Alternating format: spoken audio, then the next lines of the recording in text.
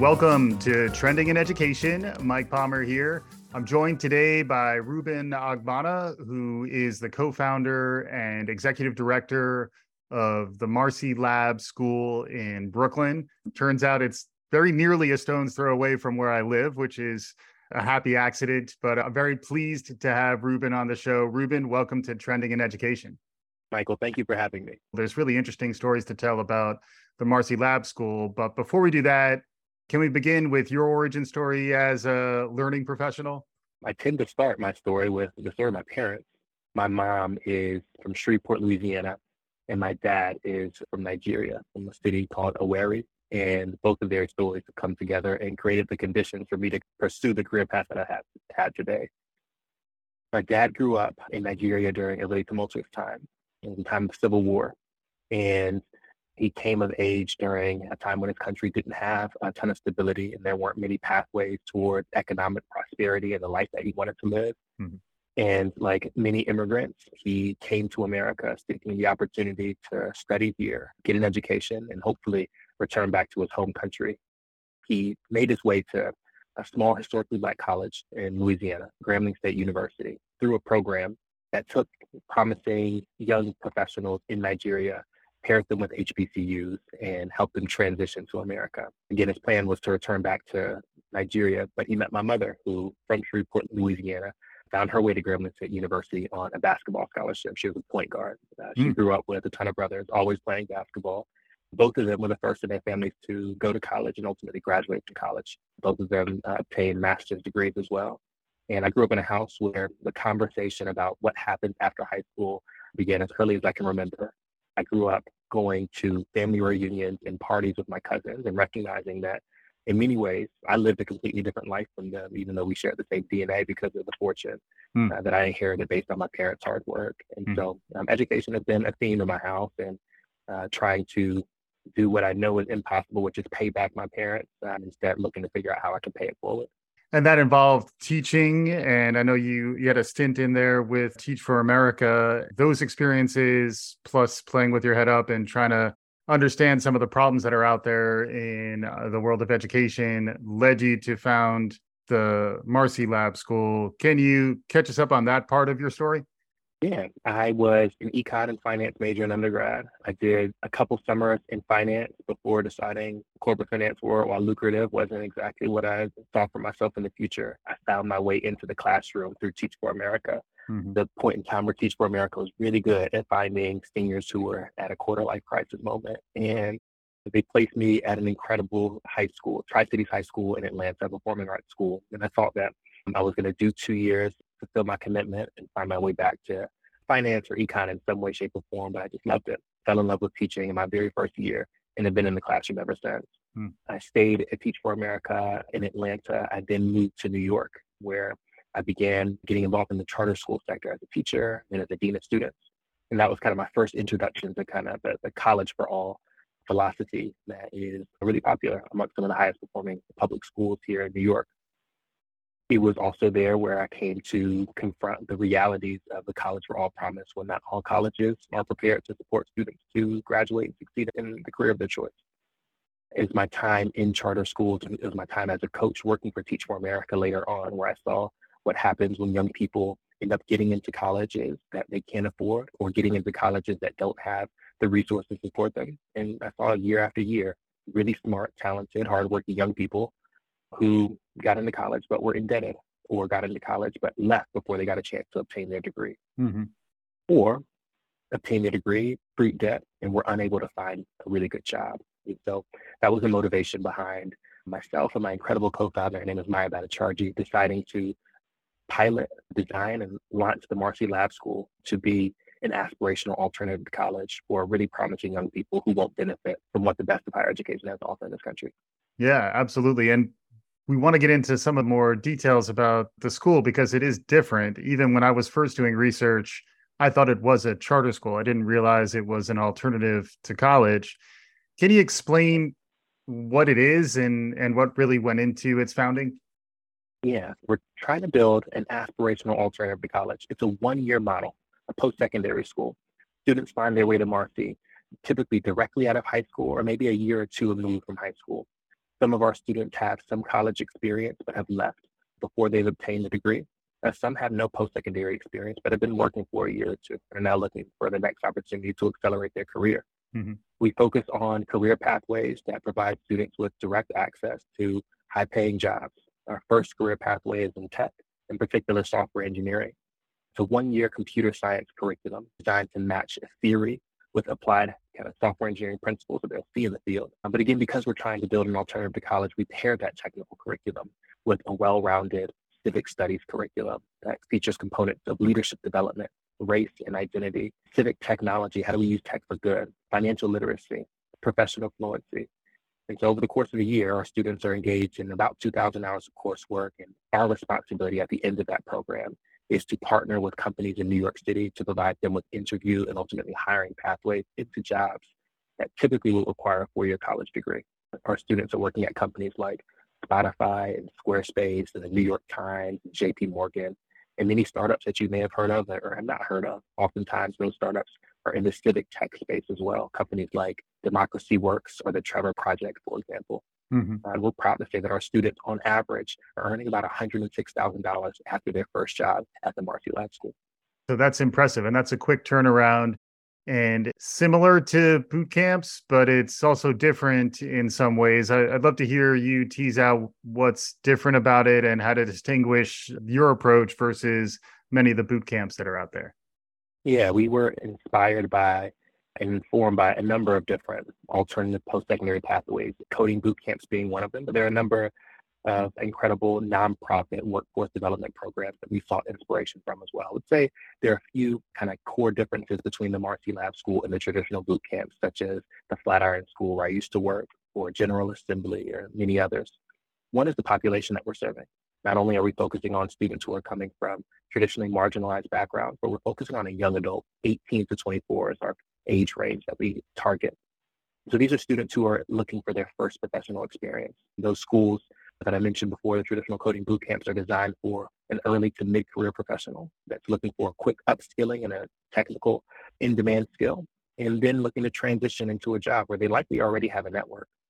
We are the seminal post-secondary experience that a student is looking for in place of college. And so in addition to the target population, we have a length of time of our program that's typically 3 to 4 times as long as most coding boot camps because, one, we're factoring in the amount of time that our young people need to develop both technically, professionally, and personally. And two, all of the coursework that a young person is looking for if they're looking for a college experience. Those course experiences that allow you to discuss big ideas and read, thought-provoking text and get into debate with your professors and your peers. All of those things come together to create what we think is, the best of most college experiences on an accelerated timeline.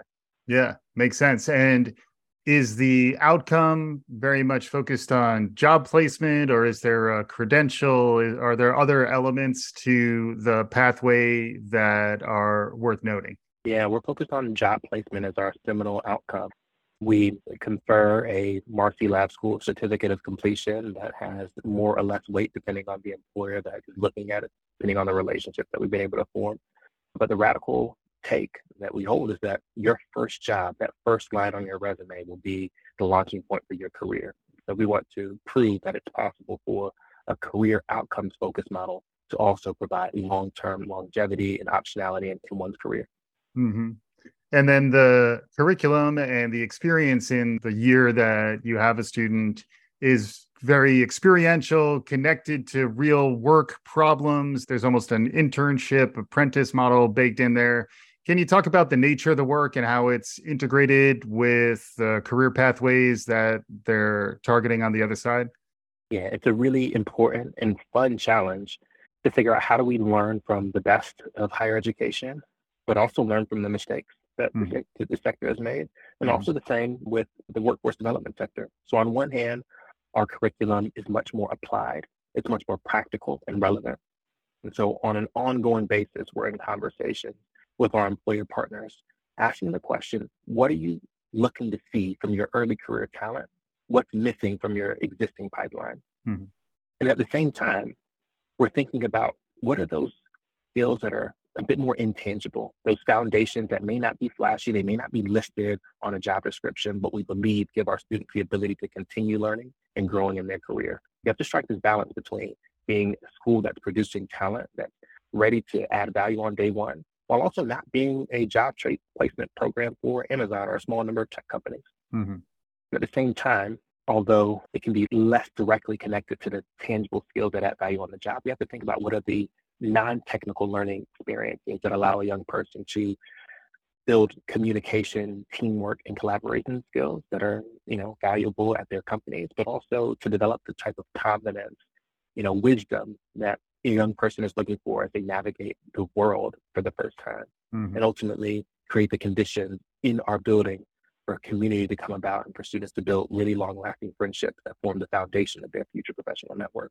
And you've been doing this through a pretty tumultuous period in our global history, and then in really the history of the city, going from the pandemic and some of the social movements that have been prominent in the last few years. What's it been like navigating that?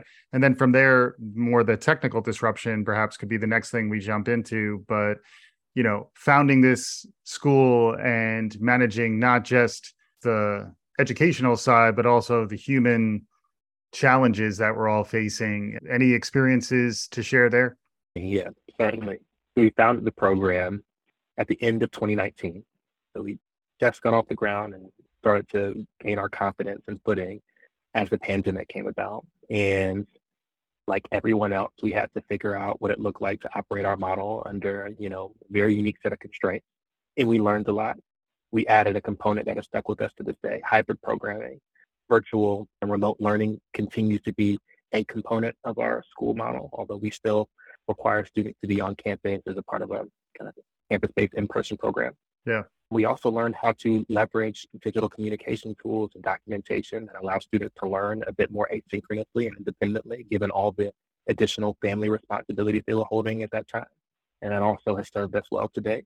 We navigated a tech hiring downturn through the pandemic and figured out how to make sure our students were marketable and job ready during that time and maintain really strong employment outcomes in the face of that.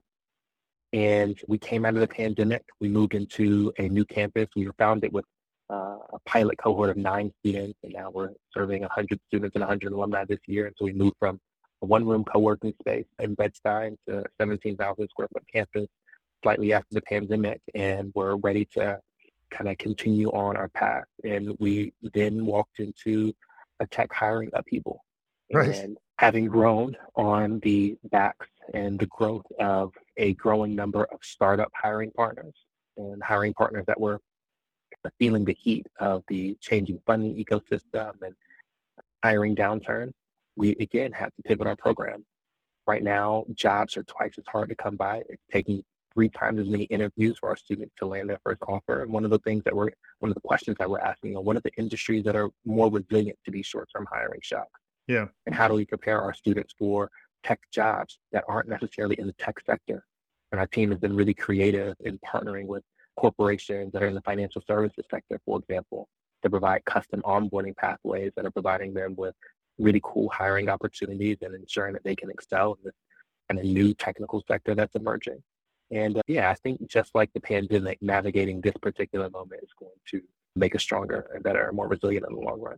The name of the school is the Marcy Lab School, marcylabschool.org. It's a nonprofit, so if folks want to get involved and support the nonprofit, there's ways that you can do that. But also the model, I think, is interesting. And in some ways, you're provoking some questions around, what the traditional college pathway leaves out and who it leaves out and ways in which it perhaps could be improved. If you were to look a little broader, you seem like a vision guy. Like if we're trying to understand a vision for how our post-secondary education evolves in the US, any thoughts jump to mind? Anything you've learned from your experiences so far? Yeah. When I think about long-term vision, what I hope to be true, I have a baby girl named Anjali. She's 2.5 years old. And when I think about what I hope to be true by the time she graduates from high school, is that young people across the economic spectrum have an array of options, high quality options for post-secondary learning. We say that now, and it's a bit aspirational. There are options, but of course, there's one primary option that all the quote unquote successful students are pursuing. I can envision a world where we truly do provide students with a multiplicity of pathways to not just the career that they want, but like the type of development, professional community building that they are looking for as well. And I don't think that that happens through one kind of player to rule them all. I hope that the Marcy Lab School continues to grow and inspires a continually growing ecosystem, thoughtfully designed post-secondary programs that are not trying to be everything to everybody, but do a few things well so that students can find the pathway that best suits their needs and their interests. And what about the connection into high school, where it does seem like a lot of programs is probably part of your experience, both at Teach for America and then in charter schools, is about building some of the awareness of pathways, awareness of tracks earlier into educational journeys. You're picking up on the other side of that at the Marcy Lab School, but I'm sure you're thinking a lot about building that connectivity. Can you talk a little more about that? Yeah, it's a really important part of what we do, to be able to tell the story of our model, of similar models, of this growing trend in hiring. Skills-based hiring is a bit of a buzzword in our space, and we want to be able to inform not just students, but their families about what we believe the future of our country, the economy will look like, and the pathways that will be there for their students when they graduate from a school like the Marcy Lab School or the others that emerge. Mm-hmm. What's difficult is that we are telling the story, and we, the kind of collectively, the space of kind of alternative post-secondary providers, we're telling the story of options, but in some ways it's aspirational. There aren't that many high-quality college alternative options out there for students. What I mean by that is our workforce development sector has been in existence for a very long time, and there are a number of incredible nonprofits that have been doing great work lifting students out of economic insecurity and on the pathway to careers. But traditionally, the workforce development sector has cohered around the types of jobs that are upwardly mobile, but don't necessarily pay the types of wages that are considered attainable or aspirational for college graduates. I think the thing that makes us unique, Mike, is what we're saying is that there's a pathway to college level jobs for these young people without college level debt. Mm-hmm. And so what I hope to see is like an emerging sector of folks doing what we're doing in different localities, but also serving different career pathways.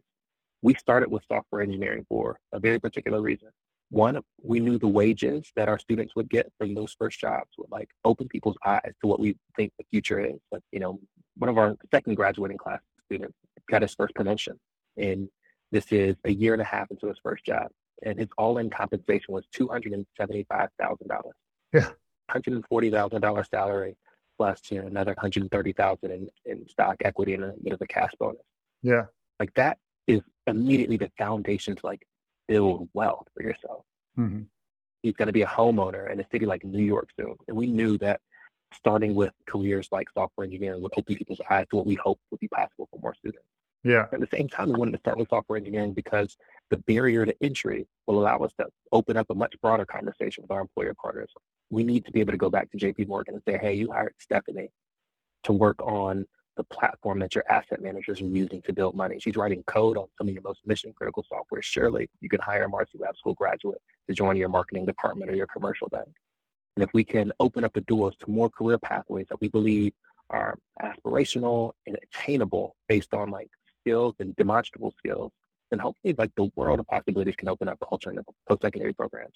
Yeah, towards skills, away from degrees. The other thing we talk about a lot on the show, which you've been touching on a bit, is the future of work. And coming right out of the pandemic, we have another major transformation that's happening in technology around artificial intelligence and generative AI. It is, in fact, hitting the software development space in interesting ways. A lot of places where we thought, humans would have an edge for a while, suddenly you're seeing that the human kind of needs to be fluent in using the new technology. That's going to lead to a lot of job disruption. I imagine it's going to create a lot of new needs that your model should be faster and more responsive to stand up programs that are actually leveraging what's new and emerging. Another knock on higher ed is that sometimes it's slow to pivot, slow to adopt some of this stuff. Any thoughts on the transformative times we're living in terms of artificial intelligence and some of the new tools that are coming online? Yeah, of course, no one knows exactly how these things are going to develop. There are a ton of opinions on the spectrum from, we might as well pack it all in. The AI, they're going to take all of our jobs. On the other end of the spectrum, it's like, this is all flashy and cool, but it won't change anything. Yeah. And I think most people, like in all things, sit somewhere in the middle. I'll tell you, we're excited. There are a couple of ways that it's already influencing how we're shaping our program. We do tend to believe that the ability of our students to leverage this technology will be a huge value add in the near term. On one hand, like, how do we leverage these tools to be more efficient at the work that we're currently doing? Both here, like internally, the people who are working at the Marcy Lab School, developing tools and building curriculum, they're currently using these tools to be more efficient. How do we teach our students to do the same thing? That it's nothing to be afraid of, but it can be your friend, it can be your, quote unquote, co-pilot. The second thing was thinking about how does it change what will be valued in the space? One example is the ability to quickly spin up code is likely going to be devalued. The ability to like make sense of code and like identify trade-offs within code is probably going to be a bit more valuable when like the code itself is a bit more superfluous. And so this transition that we're making in our curriculum to valuing the ability to write versus valuing the ability to read and make sense, like small changes, like 100% of our prompts used to be write a program that does this. Now, every assignment includes this is a program that has been written and there's a problem here. Can you help us identify it? And then lastly, how do we allow our students to have a lot of fun and like get an idea of what's possible with the advancements that are taking place? Like, it's crazy to live in a world that someone who has been programming for 4 months can now make sense and use a tool that, leverages computer vision or that can like analyze like large set data without having to, be a master of the underlying data and statistics that like makes that program run. Right. And so the projects that are coming out of our program should be cooler, like the creativity should be increased. And yeah, I think it's something that we're really excited about in the long run. The other area I wanted to talk to you about is the ability to make things. One of the things that people talk about in terms of our educational system, at least one of the knocks on the current educational system, is that it's about knowledge and perhaps expertise, but at the end of the day, you're not necessarily really able to make things, and you're not necessarily able to make things collaboratively and work through ill-defined problems. I imagine that's baked into how you roll, but I'd love to hear a little more from you on that sort of foundational philosophy of getting your hands dirty, rolling up your sleeves, and doing real work. Yeah, it's a really fun and radical part about what we do. And there are a few things that like underpin that we build on top of before we get to the point of like releasing the two projects. One of the things that makes our model special is our attention to high quality instruction. The Marcy Lab School was founded by two teachers. Maya was also a teacher herself. Most of our leadership team are former educators. And we hold this belief that, when our students, the exact same students that were in our building when they were 18, 17, and 16, we all worked in systems that believed that the quality of the education strongly correlated to the quality of their life outcomes. And then you turn 19 and 20, and it's like, well, we release you to the world. You will be in a 300-person lecture hall, and you will listen to someone read from a legal pad. And it's on you to determine what you get from that. And we think there's a lot of value to be gained. There's a lot of upside in paying attention to the quality of instruction at the post-secondary level. So I'm sitting next to a room where, three of our most senior leaders are analyzing data and thinking about like how questioning in the classroom will shift as a result of that data. And so I think all this to say that like we have an opinion about what it means to help the student elevate to the level of mastery, the foundational concepts that then allows them to be empowered to build really cool things. And then on top of that, Michael, like the technical component is like one really critical, important part about what we do, but we do everything we can to integrate some of the civic liberal studies coursework that's taking place at Marcy. Our students right now are in a unit where the kind of foundational text of that unit is Michelle Alexander's The New Jim Crow. And they're studying systemic oppression through the lens of mass incarceration and the criminal justice system. And the lesson there, one, that book is now one of my personal favorite books, but essentially tells a story like kind of the political history from Jim Crow to mass incarceration, and like you pinpoint the individual policies that have led to the way that certain cities and communities have been shaped and how they have been impacted by the system. But the empowering message there is that like the world as it exists today, what we know to be true in pop culture and our day-to-day lived experiences, didn't just come about. Like there's a certain set of leaders and policies that made it that way. And so a different set of leaders and policies can undo that wrong. And guess what? You will be those leaders. Yeah. So you combine that with the ability to like build actual software that can influence people's lives, and you like point both of those, mindsets in the same direction. Like the students go out and build incredibly like motivating and inspiring projects that like help their communities and leverage tools to like help people find their voting places and help people identify birthing professionals. Or one of my favorite Morrissey projects in recent memory was a student who used Google Maps API and publicly available data to create a gentrification heat map in Brooklyn based on the number of new coffee shops that were popping up. Yeah. It's a really, really cool thing. Yeah.